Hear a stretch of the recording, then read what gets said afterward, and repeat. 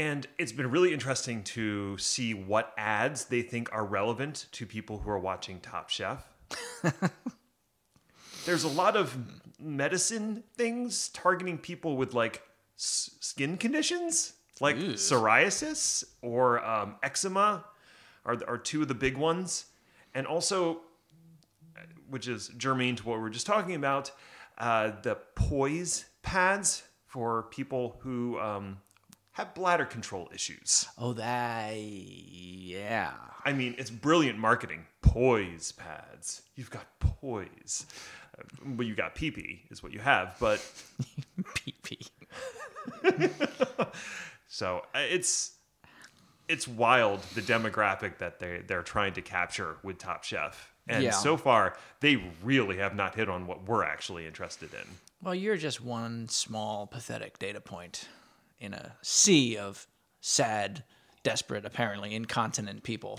Yes, who have a lot of disposable income. Perhaps I shouldn't have used the word sea.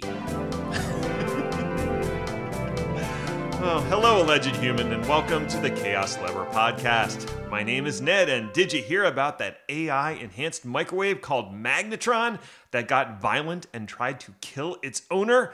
Well, maybe if he hadn't been throwing words around like owner. Look, all I'm saying is that Maggie had some interesting ideas about you people, and I mean, we people, yes, with me is Chris, who is also here. Yeah, it's interesting because actually, you're supposed to cut me off, you idiot. That's the whole part of this joke. I am bad at this. Let's talk about some tech garbage, people. Oh, you had some feelings, Chris, that were probably prodded on by me a little bit. I love that you say probably a little bit when the whole genesis of this was, hey, write about this. You're not wrong. I know last week I said that we were going to discuss the financial earning reports of the big three cloud providers, and that is still in flight. I'm going to get to that, but unfortunately, time being a flat, limited circle, I didn't have enough of the circle this week. So instead, I made you write a thing. Right. But TLDR, numbers were down lower, and everyone was like, okay, it's still fine, though. Still fine. To be clear, numbers were down in terms of growth going up. Right. So still growing. But not as fast. But not as, right. Right. So we're talking about velocity, acceleration. Yes. And Google. Well, we're talking about Google now. Okay. And how Google AMP sucks. And a lot of people are trying to ditch it. Possibly even Google. What is this AMP thing, Chris, that you speak of? So it's kind of funny because most people have used AMP, and I would venture even today, a lot of people don't recognize or realize it. Google AMP started out in 2015, and the project's goal was simple: make web pages load faster on mobile devices. That sounds nice. Like, I want that on my mobile device. Especially 8 years ago. Ooh, yeah, okay. The average phone data speed around that time, 6.8 megabits. And remember, that's an average. Right. So the average for the average person, God, I'm starting to turn into George Carlin. Let's just say it was bad. Not great. You were desperate. You were literally watching the page click down as it loaded. Especially if you had images, you were doomed. So Google saw this topic, or this thing happening. Mm-hmm. And they were like, we need people to load pages faster. Let's help. Right, because we need them to load ads faster. Correct. Okay. So help was a complicated word. I think as we'll see as we go through this exercise. Naturally. But that was the basis of it, was just, we want people to look at the internet on their phone. So we're going to make it easier for them. And thus, AMP was born. Okay. Good things. And by that, of course, I mean, since this is Google, bad things. So let's talk about some of the things that make AMP happen. Okay. Step one, and this is important, work has to happen in order to make AMP work. You don't just go to an AMP page. The web programmers have to build and maintain an AMP instance. Okay, so if I have a news website and I want AMP to work with my site, I have to configure a separate portion of my site that is AMP enabled in some way. Right. I mean, it goes a little more deeply than that, and it doesn't really matter. It's not a programming podcast, but that's the goal, is because it's not just caching. Google AMP does other things. And in order to do other things, you have to have the hooks built into your code. Okay. And you have to maintain it because your code changes over time. The Google AMP changes over time. Time changes over time. Time after time. I knew you were going to say that. I should have written it down. I feel good about that.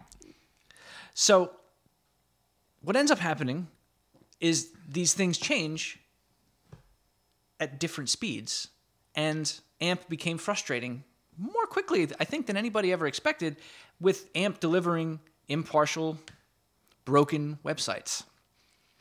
That's the opposite of good. Yes. Okay. And one of the big reasons for this is that you actually had to do it. So this started to build resentment almost immediately for people that were building websites. Not necessarily for people that were consuming them, because they had no idea this was happening. Right. But, like you said, there's this whole ad thing. Like 95% of Alphabet's revenue thing? Right. But before that, everybody knows and is most excited about Google's search algorithm. Google being, for most people, the front page of the internet. I know that's actually copyrighted by someone else, but let's be real. Yes. Everyone knows that being on the front page of a Google search is a guarantee of more clicks, and thus more business. People shifting to mobile browsers, definitely happening in earnest around the 2015, 2016 timeframe. Yeah. Once 4G started rolling out a little bit more aggressively. Right. Google responds by prioritizing speed in its search algorithm. Allegedly. This is not a public algorithm, so we have to make assumptions. Right. To this day, they claim that being part of the AMP program has never been a ranking signal in their search results. Which, okay. Right. I don't think anyone actually believes that, but it could be true. Sure. Maybe the favoritism is just indirect. Okay. But the core idea is here, if you supported AMP with your site, there was a good chance that your site loaded faster, and so Google's search algorithm would favor your site over somebody else's. Right. Like I said, potentially indirect. Right. The second one, though, let's talk about the mobile Google search news carousel. Carousel. All right, now I'm creeped out, and I'm not even sure why. I feel like this is about it. No, it's because you have a gem embedded in your hand, and it's time to ascend. It's time for Carousel. You've never seen this movie, have you? My God, man, have I found a movie you don't know? Is this the Garfield 2 movie? Garfield 3. The Garfield Nation. I haven't watched that one yet. It's fine. It heavily involves Wolverine in a plot to reclaim his name as Logan. You could say he took a run at it. Do you get it? I do get it, but I'm just not going to justify it with any type of response. Okay, fair enough. So tell me about the news carousel. So the search results that you get on your mobile have this little thing at the top. It's a little swipey thing. It shows you pretty pictures. It's nice. Top of the page. Remember, that's important. Guess what you had to do for your website in order to be in that news carousel? You had to be part of the AMP program. There it is. So, thus, Google essentially began forcing traffic to use AMP. Because, like I said, top of the page matters. Google owns the top of the page. You have to be in AMP for the top of the page news carousel. Okay. This led to an increasing number of unhappy to incensed bloggers and web developers over a period of years, eventually at least one, if not many, I believe the correct answer is many, lawsuits claiming antitrust violations by Google. According to a 16-state lawsuit, there's also plenty of other shenanigans going on. AMP is built in a way that makes it harder for sites to sell ad space outside of the Google Ad Exchange. Because we did talk about this whole Google is an ad company, right? We've mentioned that at least once. There are other ad companies. No, never heard of them. So Google did this to make it easier for you to use the Google Ad Exchange. Yes. Okay. There's a lot of programming that went into why this happens, and headers and auctions, and I'm getting dizzy just thinking about it. But it happened, and they got sued for it a number of times. In describing another way that Google AMP gives their own Google Ad service a little help, the lawsuit further states, quote, Google throttles the load time of non-AMP ads by giving them artificial 1-second delays in order to give Google AMP a nice comparative boost. Wow. Google does not want a world filled with less ads. Google wants a world filled with only Google ads. Yeah, okay. So that's not great. Did I mention that they had already long ditched the don't be evil mantra? I didn't have to mention that, did I? No, at this point, I don't think anyone needs you to mention that again. So that's the background. Now it seems that enough is starting to be enough. And a number of web content producers, including major web providers like Vox and BuzzFeed, are thinking of ditching AMP entirely. And they are not alone, and this is not new. The Washington Post dropped it in 2021. And like I said, AMP has never been without controversy. A lot of people grumbled, kind of grinned and bore it. Right. And that feels like it's coming to an end. Okay. Is there, aside from the fact that Google gets to show you more ads, is there a downside on the consumer for loading an AMP page as opposed to a web page that's non-AMP? Well, as we'll get into, one of the bigger concerns around ads in general is personally identifiable information. The world-famous web fingerprint. Okay. If all your traffic is routed through Google, guess what Google gets to do? Inspect all of your traffic. There we are. Okay. And we will get to that in more detail towards the end. Excellent. All right. But it's interesting because it does feel like Google is trying to give up on AMP too. I think the bad press, far more than anything else, they still recommend it, of course. And they still are in total denial that AMP is bad, refuting all claims against it. Basically, their argument boils down to, nuh-uh. Which, convincing. I am convinced personally. I have never seen a judge reject that argument. No, it's more bulletproof than the Wookiee defense, if we're being honest. But it really does seem like Google is moving away from this idea, or at least trying to de-emphasize it. One of the biggest things that they did was they removed the little lightning bolt next to an AMP page on the Google search results, which was a visual cue for people to realize this page loads faster. I will click on this. Because there's, in addition to the fact that it may not actually load faster. There's that. Yeah, and now we know that actually indicates something else, which is you're only going to see Google ads through this lens. Right. Okay. Yeah, I mean, you make a good point. One of the big reasons that these providers are starting to ditch it is they're doing a better job on their own, making websites load faster. Using magic? Well, I mean, in the last 7 years, there have been some developments in web design that have streamlined how quickly your page will load. The rise of CDNs has been a big factor in that. The fact that the page you're requesting is now housed in a location that's less than a mile from you. Right. It's going to get there a little faster. And also, web traffic in general has gotten faster. Now we have 5G. There's, I'm sure, 6G and 12G, and I don't know what kind of crazy numbering scheme we're going to have. The speed in general has gotten to the point that AMP is no longer necessary. Right. So we have a technology that was contentious to begin with and now wholly unnecessary. Right.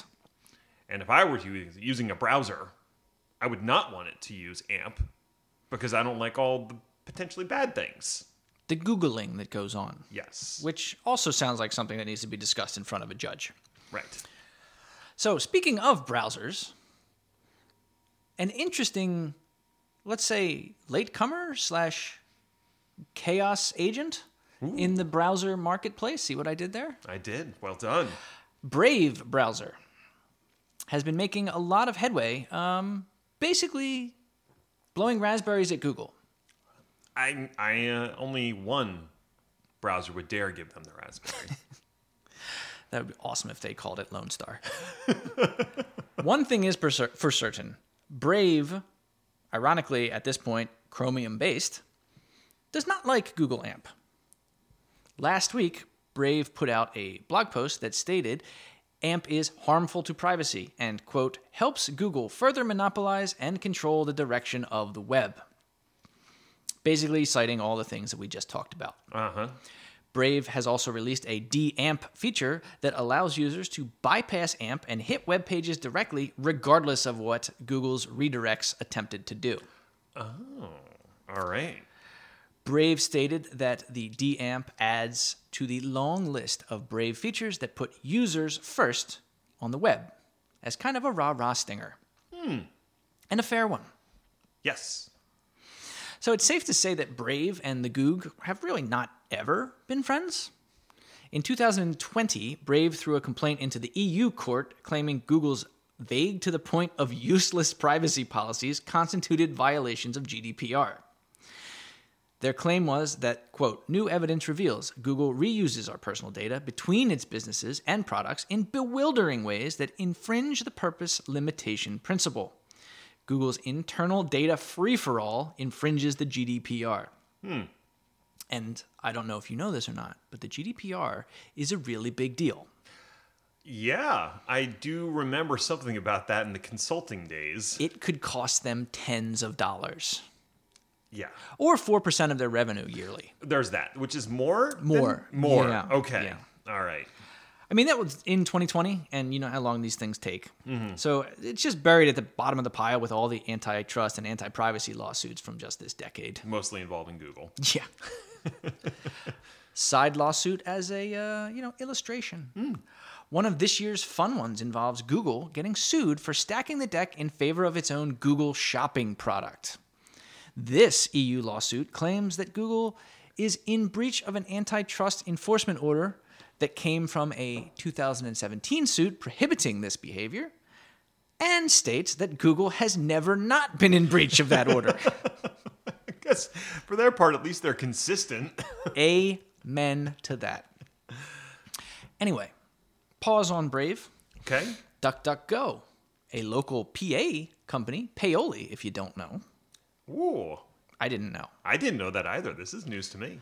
They're a privacy-focused search engine with a building business, but the search engine is where they made their name, announced a similar plan stating that DuckDuckGo browser apps will convert any AMP links to the original publisher's webpage before being displayed. They are coming at it from the user privacy angle too, stating AMP technology is bad for privacy because it enables Google to track users even more, which is already a ton. Yeah, okay. That was in the quote. That last part was in the quote. That was not. I love that that's even the little parenthetical is part of the quote. Okay. And side point, DDG has a privacy plugin for other browsers that helps make visible all of the horrendous things that happen. They assist with encryption using HTTPS always, anti-tracking, private search, all that stuff. I should have known about that already, or at least assumed that it existed. You should have. Why didn't you? I blame you for not telling me. You blame me for not making you write this earlier. Yes. That's fair. Okay. So, I mean, really, are we giving Google too hard of a time? Hashtag no. No, let's talk about the No. latest awful thing. Oh, good. And latest actually is kind of not a great word because this became a project in June of 2021. So I actually didn't know it went all the way back to that time, but it's making news now because it's getting more headway. Google has quite the share of the market of browsers. Yes. Google Chrome, which you might have heard of, Eh. over 50%. Yep, that sounds about right. I thought it was higher than that. Well, we're going with conservative numbers because some of this stuff is impossible to actually track precisely. Of course. So let's just go with over 50% pretty confidently. So what would Google do with that kind of market share? Why, force new privacy-violating tracking technology on you to sell more ads, of course. All in the service of improving your user privacy. Correct. So Google is working on a new user tracking system called FLOC, or I'm going to pronounce it FLOC, because I think that's what they want us to do. It's an embarrassing backronym. Waka Flocka Flame is not impressed, and I'm sure we'll pile on yet another lawsuit. Brave and DDC, of course, immediately blocked this. Good. FLOC is short for Federated Learning of Cohorts. So, like I said, embarrassing backronym. Oh. It basically aims to replace third-party cookies that were specifically reporting about you in order to serve those magical targeted ads with a new mechanism for generically reporting about you in order to serve those magical targeted ads. Do we need to explain anything about third-party cookies? You have 30 seconds. Okay. So third-party cookies are basically files that reside on your system 20 seconds. that are deployed by third-party websites in order to track your activity across the web. 10 seconds. There are many browsers that now block third-party cookies by default, and Google doesn't like that. Actually, back to 20 seconds. Oh, wow. Okay. I earned it back. They're trying to be like legit about this FLOC thing. I mean, it's super hip. They've got a GitHub page and everything. Like you do. From said GitHub page's README, we, being Google, plan to explore ways in which a browser can group together people with similar browsing habits so that ad tech companies can observe the habits of large groups instead of the activity of individuals. So the idea here is to organize you into groups or cohorts, and then the browsing habits can be examined for that group rather than any specifically identified user. Okay. It seems well-intentioned, perhaps, but ultimately doomed to failure. Fair. The EFF helpfully points out, quote, FLOC is meant to be a new way to make your browser do the profiling that third-party trackers used to do themselves. In this case, boiling down your recent browsing activity into a behavioral label and then sharing it with websites and advertisers. I don't know if you're going to cover this at any point, but it has been showed time and time again that de-anonymizing data is not a significantly difficult thing to do. I believe the word is trivial. Yes, that was the one I was looking for. A trivial pursuit, one might say. Play me for money. No, absolutely not. I'm terrible at that game. Unless the answer is Hervé Villachez, which is true of at least two of the original cards. Which is two more than I would have expected. Absolutely. But yeah, the idea that you're put into an anonymous cohort that someone can't then figure backwards who you are and where you reside doesn't hold up to me. It's an absurdity. Yes. And the trouble is that a lot of the publicly available grouping methodologies or algorithms that they're going to use have been picked apart almost immediately. Of course. And the trouble is that you can be figured out.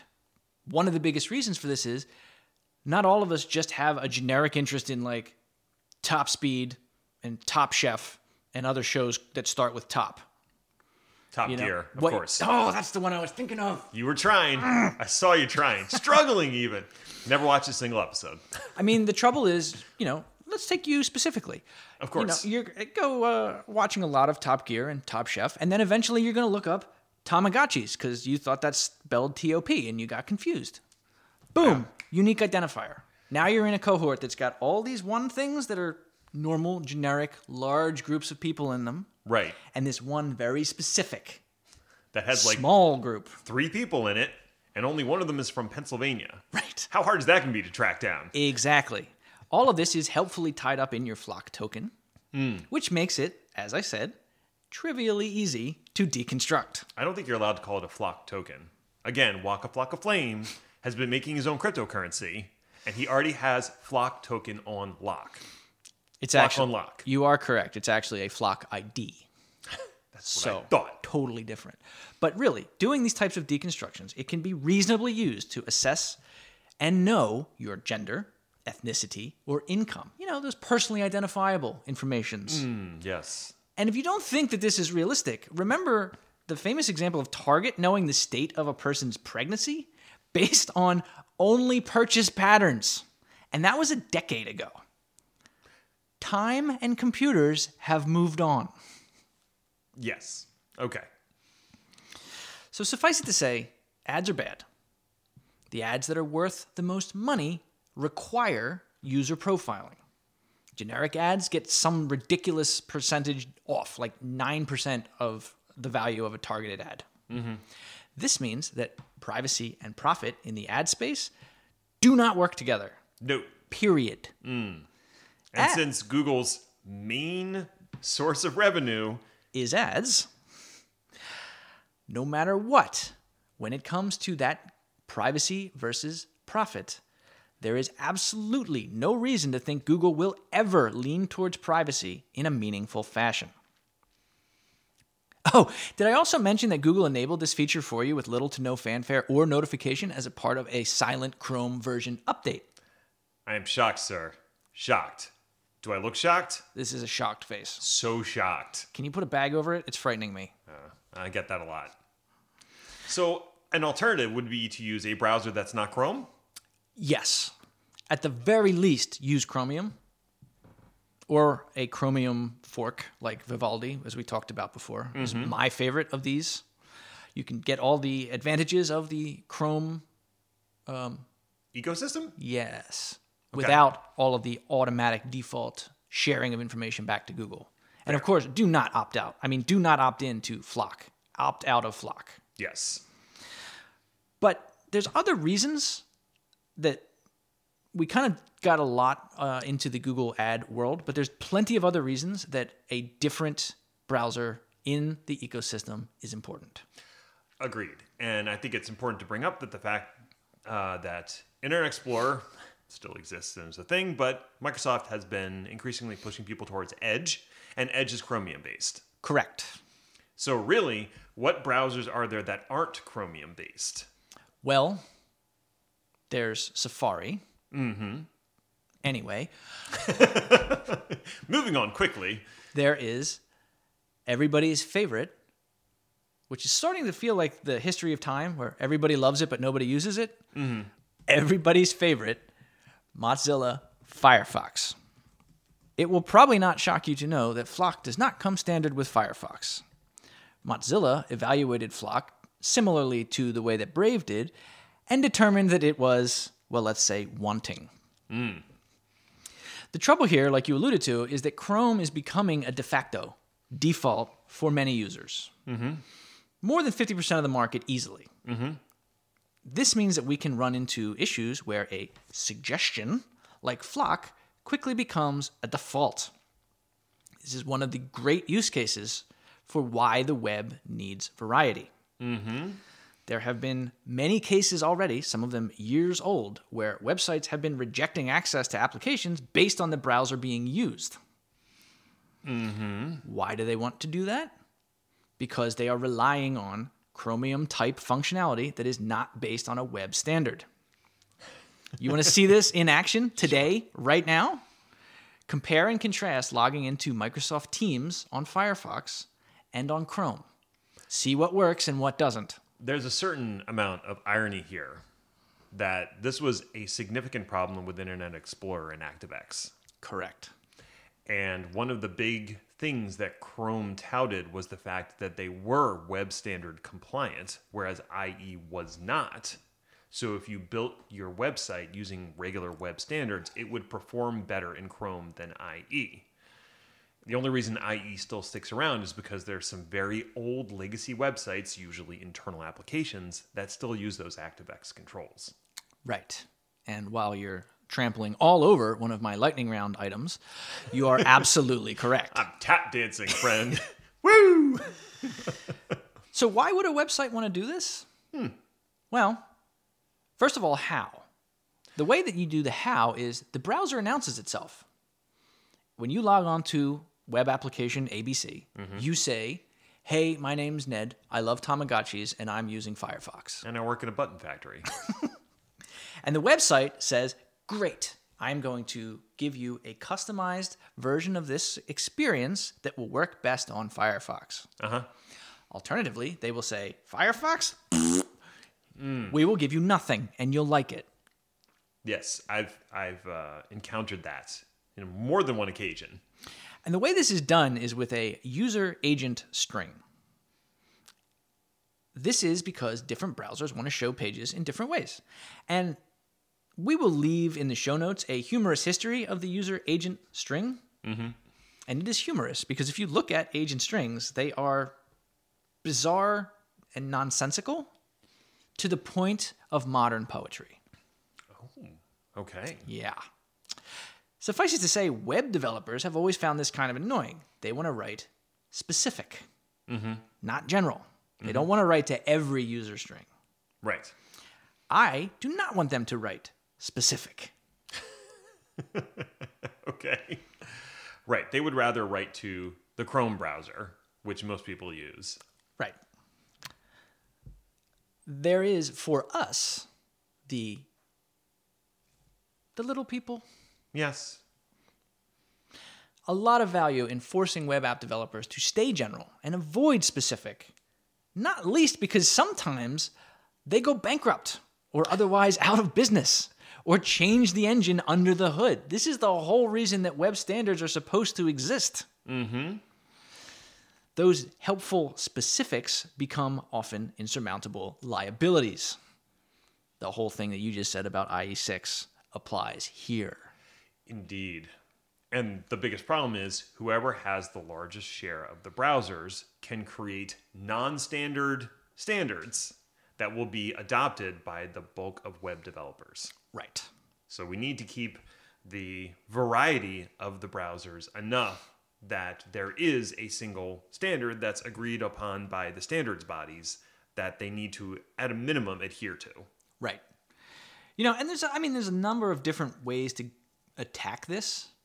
The first one is, I don't think that the average user of a web page cares about 90% of the features or functionality enhancements that web developers insist on putting in.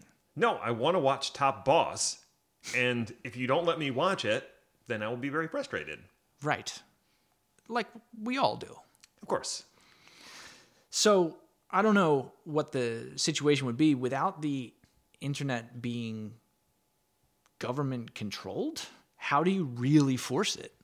Because my first thought was, we just eliminate the idea that you can specify the browser you're writing the page to, period. Get rid of user agent string. All you know is Ned logged in and he loves Tamagotchi. Then you give me a page that works, whether I'm looking at it with a Gecko-based or a WebKit-based or a Chromium-based. It doesn't matter. The page has to be able to render. We've had acid tests for how long? And how, of all that time, how often have web browsers been 100% compliant? Or web pages? Web pages, yes.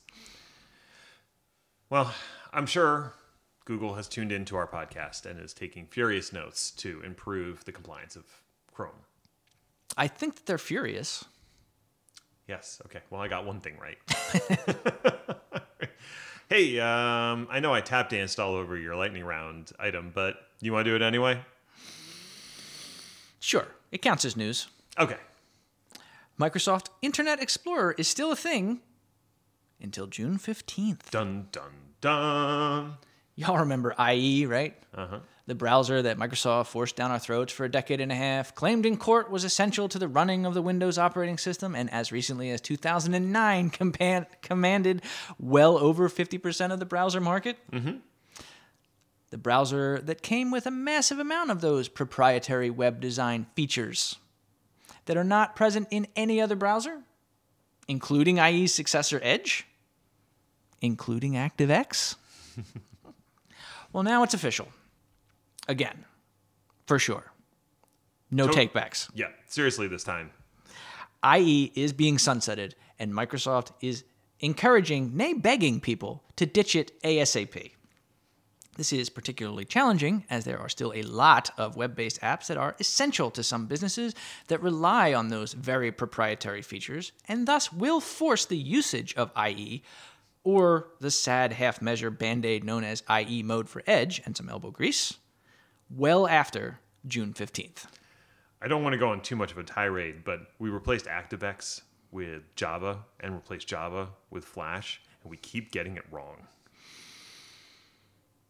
Yes. Okay. Atlassian provides exhaustive summary of incident, and I do mean exhaustive. So it's 2 tweets instead of 1? This sucker has an executive summary because they know you aren't going to read the whole thing. You know, it reminds me of those design documents I used to write for clients, secure in the knowledge they'd never make it past the 4th page. Is that why the back half of your documents was all Laura Mitsum? Mm-hmm. Wow. I think we have to give credit where credit's due. When we mentioned the outage back in episode 5, it seemed like Atlassian dropped the ball when it comes to communicating with the impacted customers. Their full post-incident review clarifies that not only did they accidentally delete the sites of 775 customers, the process also somehow deleted the contact information for some of the site owners. Customers were unable to open a support ticket since they no longer existed, and the Atlassian team couldn't reach out to the site owner because they didn't know who it was. The good news is that they were eventually able to recover the data and sites for all of their customers with a data retention of 99.6%. Any losses of data would be from the approximately 5 minutes between the most recent snapshot of a site and the permanent deletion of said site. Needless to say, Atlassian is implementing several process improvements to prevent this issue from happening again. If you want a deep dive on what occurred, how the situation was handled, and a peek into the infrastructure and design of Atlassian's Jira service, I would highly recommend reading the whole thing. Did they talk about how they went totally radio silent for like 2 weeks and denied anything was wrong? I don't think that's actually in it. Weird. I know. VMware clarifies the ESXi boot from SD card situation for the millionth time. Frankly, I'm still unclear. Me too. For all of recorded history, which in social media terms is approximately 3 years, it has been possible to install ESXi on an SD card and boot from it. This was good. It let you use all the internal disk for virtual machines. That was at least until ESXi version 7. The ESXi boot had gotten more complex, split up some tasks, and the SD card was not performant enough. Thus, VMware announced that you can't use SD cards to boot ESXi 7. This caused people to go bananas. The thing is, it's not actually bad advice. SD cards are not a great place to work from. There's no error correction, for one thing. They're slow, and they have a staggeringly high failure rate based on I/O. Guess what does a lot of I/O? A running kernel. This is also, incidentally, why you can't log to the SD card. That's a lot of I/O too. Mm-hmm. Now, VMware had been notifying major manufacturers that this change was coming since at least 2016. Notices that these manufacturers steadfastly ignored, leaving customers and administrators with a lot of systems that they couldn't use for this task when ESXi 7 came out. This week, VMware softened their stance. While still insisting that SD is the least recommended way to go forward, they will support booting from it through at least ESXi version 8. That should be long enough for this generation of hardware to get through amortization and retirement, and surely manufacturers will heed the warnings this time. Surely. One of the things that was brought up about this particular change was if you are using ESXi on edge devices, SD card might be one of your only options, or a USB drive. Neither of which are great, I agree, but when all you have is a Raspberry Pi... Well, I did see there is some technology trying to use the same size slot SD cards that include error checking at the least, which is going to like triple the cost of the card. Yes. But it's better than having to throw away the entire device. I remember some systems that had dual SD card slots in it so you could have them mirrored. Yeah. That was the thing. Well, that's how a lot of digital cameras work. Right. Because that's how unreliable SD cards are. We use the same technology as digital cameras to run your production infrastructure, people. Production infrastructure. We learned this from Canon. Couldn't have happened to a nicer fella. In the same way you know you've made it if Weird Al parodies your song, you know you've made it in tech when your service receives a record-breaking DDoS attack. A post by Cloudflare, courtesy of Ars Technica, details a recent DDoS attack against a customer using the Cloudflare platform. The undisclosed customer was running a crypto launchpad, which is essentially an offering to DeFi investors before a cryptocurrency is formally launched. Listeners will know that I am not a fan of crypto in general, so I wouldn't have lost sleep if their site had been deep-sixed by the DDoS. But nay, good sir. Cloudflare was able to mitigate the attack and keep the site afloat. There are two notable aspects of this record-breaking attack. First, this was the largest application layer attack Cloudflare has seen using HTTPS, not just HTTP. Running an HTTPS attack, in this case 15.3 million requests per second for 15 seconds, requires the establishment of a TLS connection, which is more costly in compute resources than a simple HTTP connection. That's punishing to both the client and service, which means the attacker needs to have more than just Wi-Fi crockpots on its side. And sure enough, that brings us to the second interesting point. The attack came largely from cloud compute ISPs. Specifically, it came from 112 countries, with Indonesia and Russia leading the pack. In an email to Ars Technica, Cloudflare's VP of Product indicated that the majority of bots appeared to be running Java applications, likely on compromised cloud machines. This represents a significant shift from previous botnets that focused on devices on residential ISPs, such as the aforementioned Crockpot. If you're currently running a fleet of VMs in the cloud, it might be time to make sure you're patched up and not blitzing a random website with HTTPS requests. Pixel Watch prototype found by review site. It seems fine. Fine. First, can we stop pretending that major manufacturers forget things at restaurants? Is this plausible to anyone at all, anywhere anymore? No. Let's just be honest. Nobody, quote, found a prototype lying around at a restaurant and sent pictures of it to Android Central on the condition of anonymity. Anyway, the story is about a Google Pixel Watch. It seems fine. I don't know how to help with that. Here are other things you can try. I'm leaving it in. It'll have cellular. It's round, and it doesn't have a bezel. It is bigger than a 40 millimeter Apple Watch and is, a circle. At first glance, without the band attached, it kind of looks like a pocket watch, which, if you think about it, this is the untapped market. Absolutely. Make that sucker 50% bigger, install a click-to-open case, sell a watch chain for a 5,000% markup. The hipsters would be all over it. We need to copyright this immediately. Immediately. Shut it down, people. Shut it down.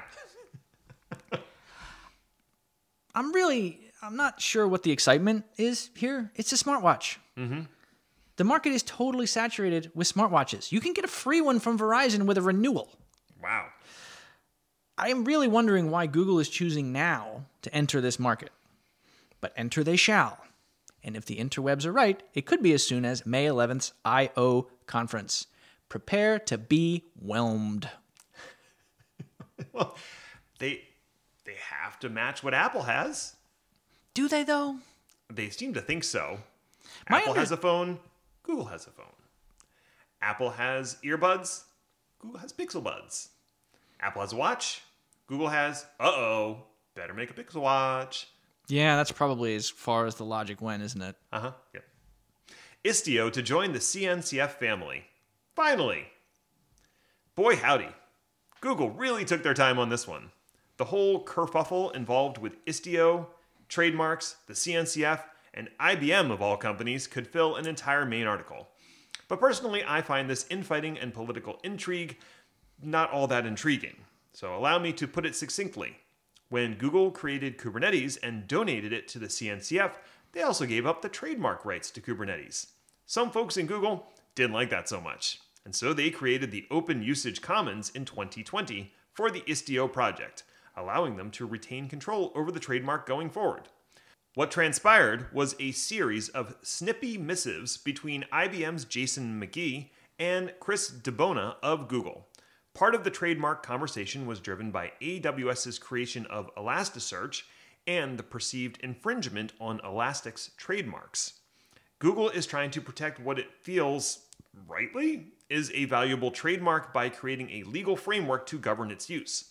Others, IBM, feel that this is not in harmony with the spirit of open source projects and want Google to just donate Istio to the CNCF like it promised and stop with all this OUC nonsense.